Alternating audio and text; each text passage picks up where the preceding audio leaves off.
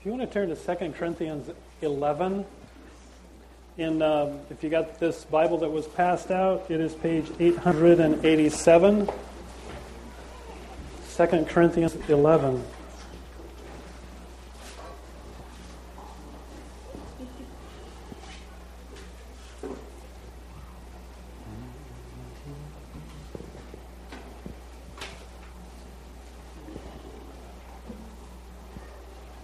Second Corinthians 11.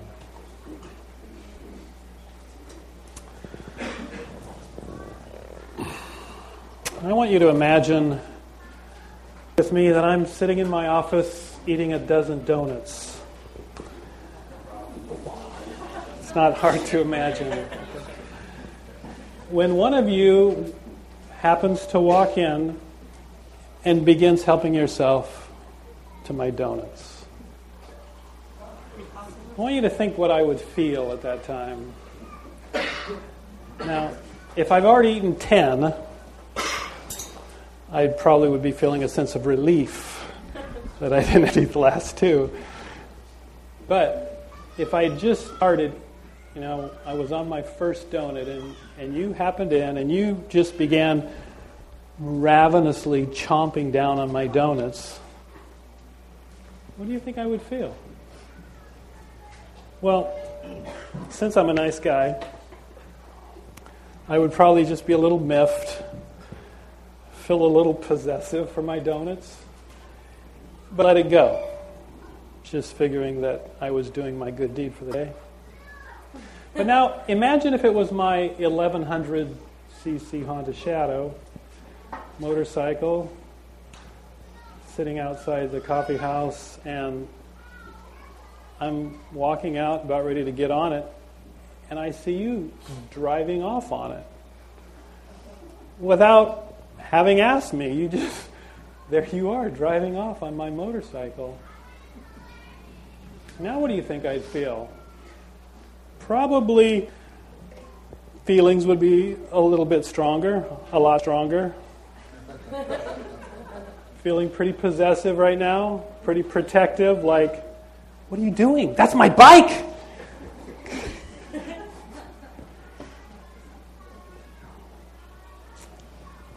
Now, what if it's my reputation that I hear that somebody's been slandering, trying to destroy?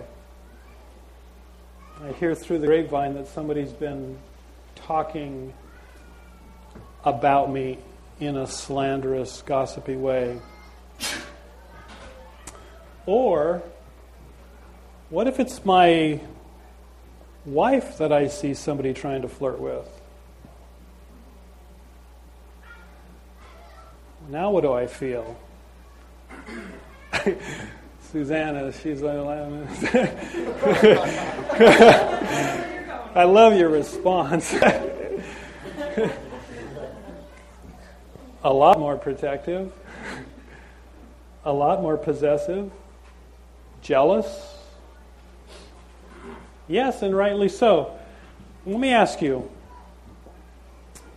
do you have that sense, and just thinking about that scenario that I ended with, do you have that sense of possessiveness and protectiveness when you hear someone talking lightly about your God? When you hear his name like it is every day, lightly and commonly used, as if it was, Joe, John, Henry, dog, do you have that same sense of protectiveness and possessiveness when you hear God irreverently or illy spoken about? Is your response, don't talk that way about my God?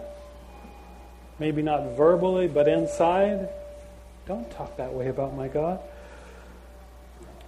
Are you jealous for God's reputation? Are you jealous for God's glory? Are you jealous, and this might be a harder one, maybe you've never even thought about it this way, are you jealous for your relationship with God? and of anything and anyone who might try to distract or take away or hinder that relationship. Anything that might spoil your relationship with God. Did you know that God's jealous? Listen to this verse in Exodus 34:14. This makes it really clear. It says, "The Lord, whose very name is jealous, is a God who is jealous about his relationship with you." It's quite a verse, isn't it? Let me read it again. "The Lord, whose very name is jealous, is a God who is jealous about his relationship with you." Isn't that something? You get that? God, if you are in relationship with God this morning, God is jealous about his relationship with you. That's something. God is jealous about his relationship with you. Now, what we're going to talk about this morning is what that means. What does that mean? And why is he jealous? And what does his jealousy look like? And what is it about us that makes him jealous? God is jealous about his relationship with you. Now, my desire, I'm jealous for my time. So, no, I was kidding. What I want us to get this morning, and what I'm praying that we get this morning, is what that means. That God is jealous about his relationship with you. What that means in terms of how much God cares about you and how passionate God is about us. God is jealous. Now, as we come to 2 Corinthians 11 this morning, we're going to come to a passage that gives us a really personal glimpse of Paul himself, of his heart and those he ministers to. Listen to in 2 Corinthians 11, verse 29. It says, this is Paul, he says, "Who is weak without my feeling that weakness? Who is led astray and I do not burn with anger?" Or flip to the next chapter, 2 Corinthians 12, starting at verse 19. Listen to what Paul says. He says, "Perhaps you think we're saying these things just to defend ourselves.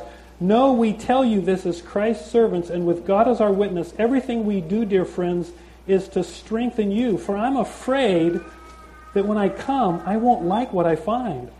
And you won't like my response, for I'm afraid that I will find quarreling, jealousy, anger, selfishness, slander, gossip, arrogance, disorderly behavior. Yes, I'm afraid that when I come again, God will humble me in your presence, and I will be grieved because many of you have not given up your old sins. You have not repented of your impurity, sexual immorality, and eagerness for lustful pleasure." And if you were to read the whole book of 2 Corinthians, you get a book where Paul his heart is just bleeding and hurting for these Corinthians and their sinful disregard of God and his grief over that and him wanting to see that change. So as we come to 2 Corinthians 11, we see Paul with his heart that's a heart like God for these people.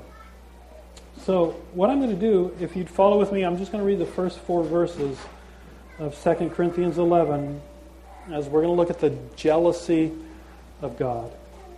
2 Corinthians 11. "I hope you will put up with a little more of my foolishness. Please bear with me. For I am jealous for you with the jealousy of God himself." Okay, there we see Paul's heart. The jealousy that he has for these Corinthians is the very jealousy of God himself for them. "I promised you as a pure bride to one husband, Christ. But I fear that somehow your pure and undivided devotion to Christ will be corrupted.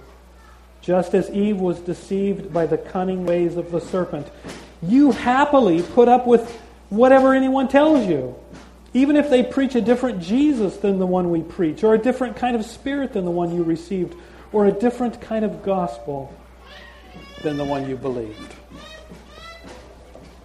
Why is Paul jealous? That's our first question. Or why is God jealous? As Paul is jealous for them with the jealousy of God. Just really quickly, it makes it really clear. He says, I promised you as a pure bride to one husband, Christ. That's why God is jealous. For us who are His and belong to Him is because we're His bride. We're the bride of Jesus. Do you think of your relationship with God in that way? A marriage relationship? One of the things that grieved me as I was just preparing for this and thinking about it is I think how casual and careless and apathetic I can at times think about my relationship with God. I don't often see myself as this pure bride promised to Christ for Him and Him alone. That I'm His, that I'm, we could say, spoken for.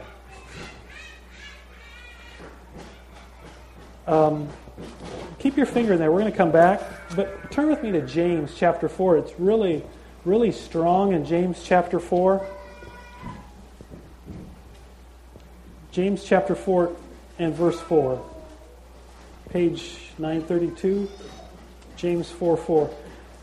Listen to these are strong words. James says, "You adulterers, don't you realize that friendship with the world makes you an enemy of God?" I say it again. If you want to be a friend of the world, you make yourself an enemy of God. What do you think the Scriptures mean when they say that the Spirit God has placed within us is filled with envy? And you can translate that a couple of different ways. Either that God's Spirit that He has placed within us is filled with jealousy for us as He dwells within us, or that God is jealous for us. It's this God. He looks at us we who have been promised to Him. It's like we got the engagement ring on our finger. We're spoken for, and yet we're living as if we're still available. And God is jealous. That's why God is jealous. Consider briefly just some other illustrations. Flip with me to Ephesians, 1 Corinthians 6. I'm going to just really quickly, 3 other reasons why God is jealous. The first one we see here is because we're like this promised bride. We're spoken for. 1 Corinthians 6, verse 19. Don't you realize that your body is the temple of the Holy Spirit who lives in you and was given to you by God? You don't belong to yourself, for God bought you with a price. You must honor God with your body. The second illustration that we see regularly, we see it again in Ephesians chapter 2, is that we're the dwelling place of God. We are His people. I want you to consider, if you have a home or you have an apartment, and you're there, you're making dinner, and all of a sudden, some squatters start moving into your house. They move in with all their stuff, come in with suitcases, and they start setting up shop, making themselves at home. And you're like, wait, this is my house, and they just ignore you, and they keep setting up shop, move into your bedroom, take over your bathroom. Would you feel a little bit possessive or protective? Jealous for your living space? God is jealous. We are His dwelling place, it says. And how often do we let squatters come in and inhabit what is His dwelling place? 1 Peter chapter 1, another really quickly. 1 Peter chapter 1, it's after James, page 934. 1 Peter 1:18. For you know that God paid a ransom to save you from the empty life you inherited from your ancestors. And the ransom He paid was not mere gold or silver. It was the precious blood of Christ, the sinless, spotless Lamb of God. That's the second reason why God is jealous over us, because He's purchased us with the blood of His Son. We're the bride of His Son. We're His dwelling place, and we're His treasured, purchased possession. I mean, consider again, you've purchased something that's very valuable to you. I mean, it's something that you've been saving up for, you've been planning for, you've purchased it. Maybe For you, it was a ring, piece of furniture. Maybe it was a house, a vehicle. I don't know. For you planning, saving, sacrificing, and then someone comes into your home and they like it and they walk off with it. Would you be a little possessive, feeling a little protective, a little jealous for what is yours? We are God's treasured, purchased possession, purchased by the blood of His Son. Do you value that? One more in 1 John chapter 3, verse 1. 1 John chapter 3, verse 1, it says, "See how very much our Father loves us. He calls us His children, and that is what we are." He calls us His children, and that is what we are. The adopted sons and daughters of the Creator of the universe, purchased by the blood of His Son, His dwelling place, the bride of His Son. Consider that you've adopted a child. You set your affection on this child and you sacrifice for them. You've raised them. You've made them your own heir, equal with the rest of your children. And they come to a point to where they reject you and they say, "You're not my dad. You're not my mom." Would it not stir in you some jealousy, some protectiveness, some possessiveness? Those are all things that the Bible describes that we are in Christ. We belong to Him. The point is, as we move on, is we belong to Him. We're His. And He's jealous for us. So, what does God's jealousy look like? Let's go back to 2 Corinthians 11. What does His jealousy look like? And two things. Notice in verse 2 it says, "I am jealous for you with the jealousy of God Himself. I promise you as a pure bride to one husband, Christ." The first one in 3 says, "I fear that somehow your pure and undivided devotion to Christ will be corrupted." I think the first thing we see about God's jealousy for us is it's very possessive. He's possessive for what is His own. In Deuteronomy 4:24, God says, "You'll seek me and find me when you seek me to the best of your ability." It doesn't say that. It says, "You'll seek me and find me when you seek me with all your heart." It's the greatest commandment, right? Jesus said, "You shall love the Lord your God with as much as you can, to the best, with all your heart, all your soul, all your strength, all your mind." The first commandment of the 10 Commandments says, "You shall have no other gods besides me." God is a jealous God. He's looking for a people who have a pure and undivided devotion to Him. Don't see God as a hobby or as a pastime or something that we fit into our schedule, or when all of our other interests we're kind of bored. God is possessive. He's possessive of this pure and undivided devotion to Him that will be corrupted. Keep reading. It says, "Just as Eve was deceived by the cunning ways of the serpent." And so I see that not only is His jealousy possessive, but it's protective. He's protective of us, and the ways of the world that are, and the cunningness of the evil one. In 2 Corinthians 11:24, the devil is described as an angel of light. The lust of the world, the lust of the flesh, the lust of the eyes, the pride of life, the things of this world that would come after us to lure us away and woo us away from the pure and undivided devotion to our groom, Jesus. The God of the universe who dwells within us, who adopted us, who purchased us. God's protective. Shouldn't He be? I think sometimes maybe that can make us a little uncomfortable. God's possessive, like because we have had experiences with people that are unhealthily possessive or unhealthfully protective. But God's possessiveness and protectiveness is absolutely and selflessly, sacrificially directed to us, an overflow of His love for us. He doesn't need us. His protectiveness and possessiveness isn't because He needs us and He's leeching onto us like a codependent relationship. But as an overflow of His love, He wants to protect and possess those who would be lured away from that pure and undivided fellowship and joy and life that is in Him alone.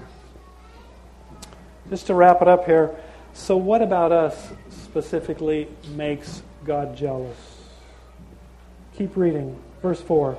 It kind of sums it up in this verse. It says, you happily, that's a strong word, you happily put up with whatever anyone tells you. Man, that makes God jealous. I mean, here they are, His purchased possession, His adopted children, His bride, His dwelling place, and someone comes along, a stranger comes along, and whatever they say, they just happily listen to it. What is it about us that specifically make God jealous? I think it's our fickleness. Our fickleness. We are so happily are led astray. We're so happily latch on to the latest thing that someone would come along and tell us. In Galatians 1:6, I'll just read it here quickly. Paul says, I'm shocked that you are turning away so soon from God who called you to Himself through the loving mercy of Christ. Paul says, I'm shocked. Our fickleness. And we who call ourselves the children of God, that so quickly, so fickly, when someone comes along, we would listen to them. Just a couple illustrations. We say we love Jesus, but how quick we are to be thrown off by the latest discovery on the Discovery Channel. Honestly, I just want to let you know, I really get tired of hearing it. The latest discovery that the missing gospel, or the missing link, or let me tell you, those latest discoveries, you notice that they never come back and let you know that they weren't such a great discovery after all, that they didn't really disprove the eternal Word of God. But how fickle we are. It's like a newly married couple, and they're on their honeymoon. And there's this passionate love relationship, and they're out walking on the beach, and some gal walks by, and the husband looks at her and takes off with her. That's how fickle our relationship often is with God, and how jealous He is. Not only our fickleness, but our unfaithfulness.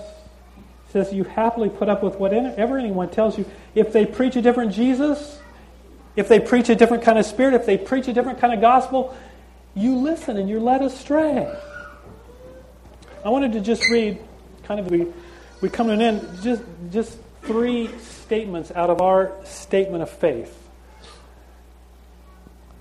A different Jesus. Our statement of faith says a restored relationship with God is possible solely by God's grace through Jesus, God Himself, who became a man without ceasing to be God, in order that by His substitutional death on the cross and resurrection from the dead, we might have forgiveness of sins and life in Him.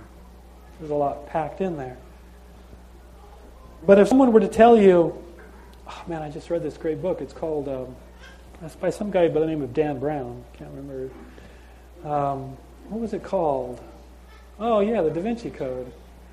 A really good writer, a very interesting book. But in it, I found out the truth that Jesus really had relationships with Mary Magdalene, and the real descendants, in our hope is in this ongoing line. And it's all right there. You just got to read the book. He didn't really die on the cross. He was stolen away by His disciples. A different Jesus. A different spirit. Our statement of faith says, God the Holy Spirit is the one who draws us into relationship with God, convicts us of our sinfulness, and convinces us of the good news of God's grace towards us in Jesus. Our lives are to be lived under His power and control. But what if someone were to tell you that God's Spirit told them that Jesus was coming back tomorrow? They knew it. They found it out by reading, Nostradamus or something from the Mayans or something, And that you need to drink some special pink lemonade to be ready for His coming. Well, some people have done that. And it amazes me how many Christians have come up to me and said that, and wondered about the predictions of the Mayans or the predictions of Nostradamus,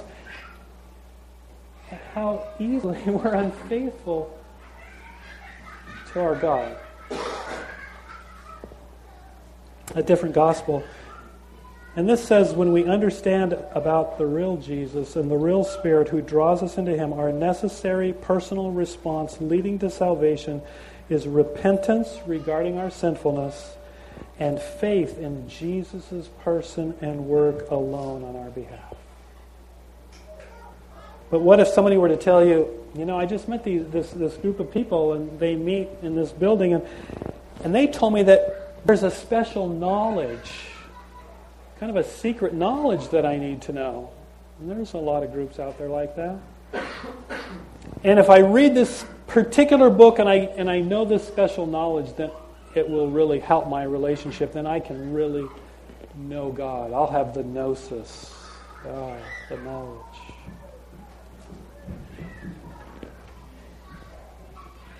Shouldn't God be jealous? He should be. One more thing just really quickly. Not only in the fickleness that shows the unfaithfulness in our beliefs, but also in our behavior. How quick are we? How quick are we? Jesus was called a friend of sinners. And He was. We're to be friends of anybody and everybody. I get to ask this question all the time as I write grants. How can you as a faith-based organization, I say, we love everybody equally. I don't care who comes in these doors or who we reach out to. Like Jesus, we love them. He was a friend of sinners, but He was not a friend of this world.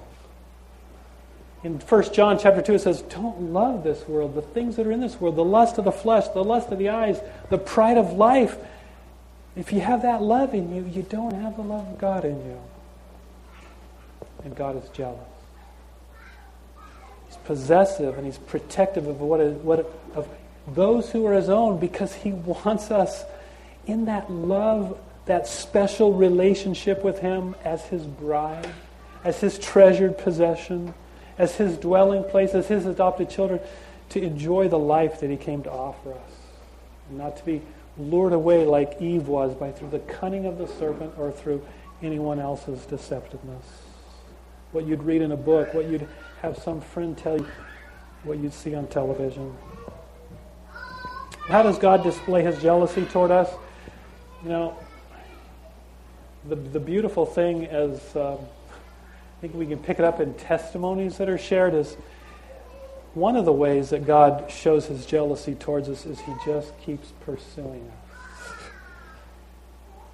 It says in Isaiah, He longs to be gracious to us. And that was written to a people who had abandoned Him and who were on their way into exile. God longs to be gracious to us in our rebelliousness, in our abandoning of Him, and our being enticed and distracted and led away by all these things that should not distract us from our God.